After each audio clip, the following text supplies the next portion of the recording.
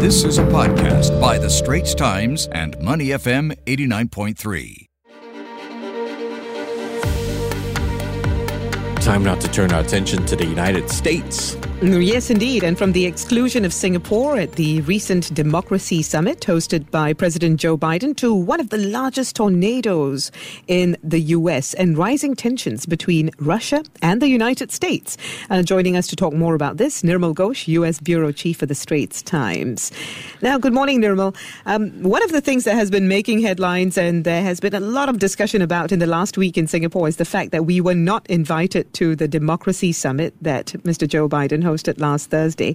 It actually witnessed a gathering of over 100 world leaders, all in an attempt to support democracies around the world. So, a lot of people asking that question, why wasn't Singapore included? But also this question, how would all of this affect bilateral ties between the two nations? Good morning. Yes, U.S. officials have not specifically said why Singapore was not included. Also bear in mind that there were other exclusions which also raised eyebrows. In the case of Asia, for instance, Bhutan, Bangladesh and Sri Lanka were not included. So I did ask Azra Zia, Under Secretary of State for Civilian Security, Democracy and Human Rights about this. And let me quote her exact words. She said, the U.S. reached out to a regionally diverse set of democracies whose progress and commitments we assess will advance a more just and peaceful world.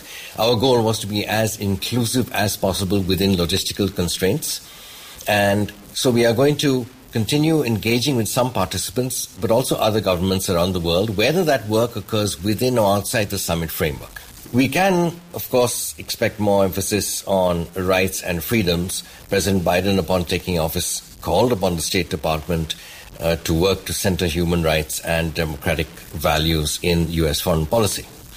But to the last part of your question of back to Singapore, it is unlikely to affect bilateral ties with the U.S., which are very broad and very deep and have larger strategic implications. All right, Nirmal. Let's talk about the two-day summit on democratic freedoms hosted by the U.S. president last week. Now, one of the other things to come out was that China was trolling with mocking propaganda that included a rap song in English saying that Americans, quote, sell democracy like they sell Coca-Cola. All right, let's talk about the issues discussed during this summit.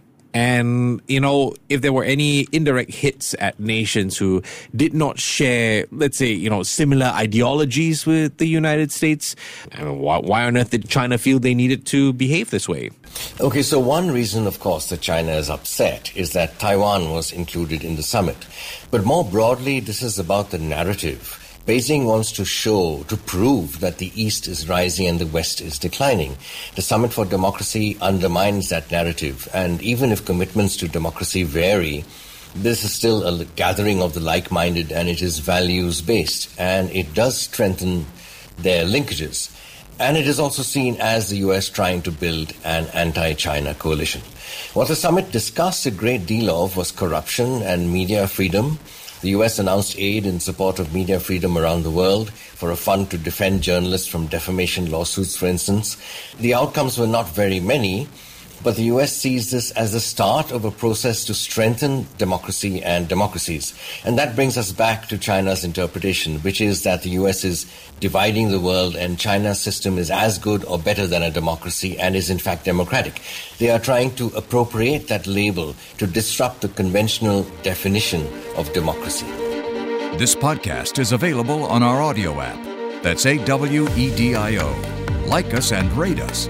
And now, back to our podcast episode. Now, Nirmal, the U.S. has also been struggling with one of the largest storm outbreaks in history, as described by President Joe Biden. Dozens of devastating tornadoes have left more than 80 people dead in 6 U.S. states.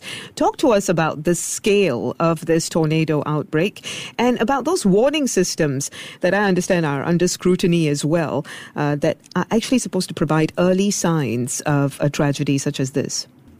Yes, 6 states and a total of 22 tornadoes, 22 on that one night. This is apparently unprecedented for that area.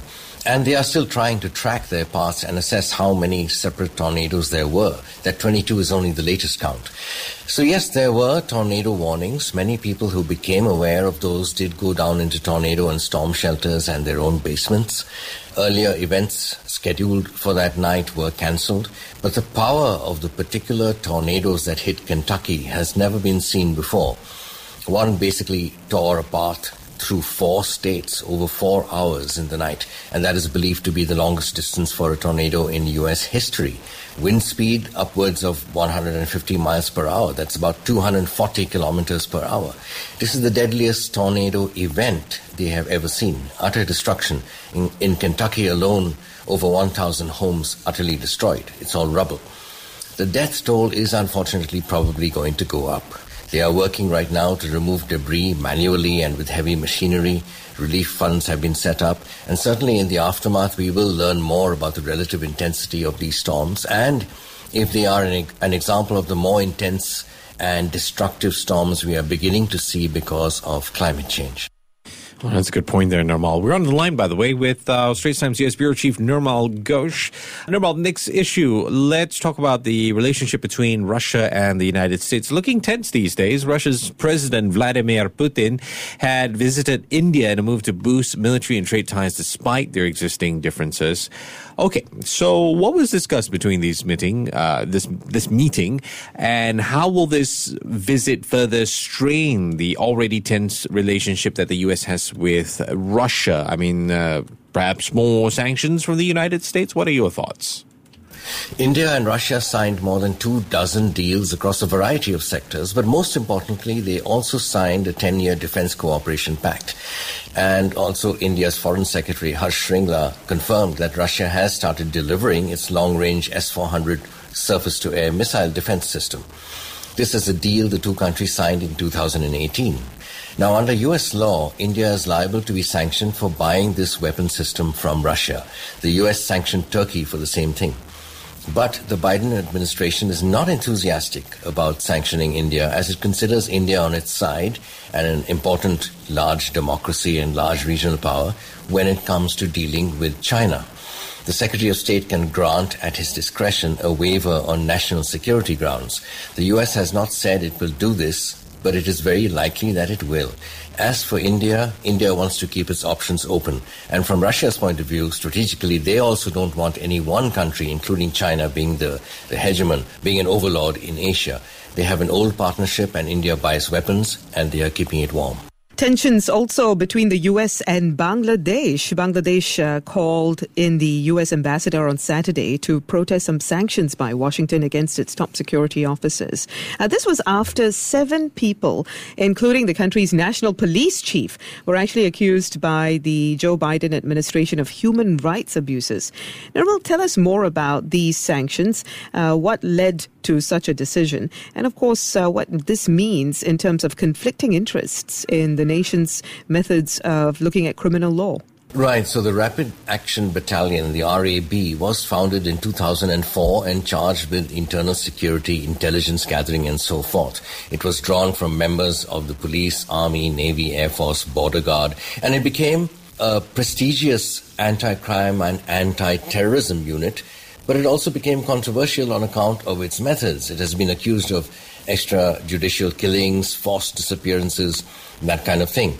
The Treasury statement says it is accused of more than 600 enforced disappearances in the past 12 years, a similar number of extrajudicial killings, and the use of torture.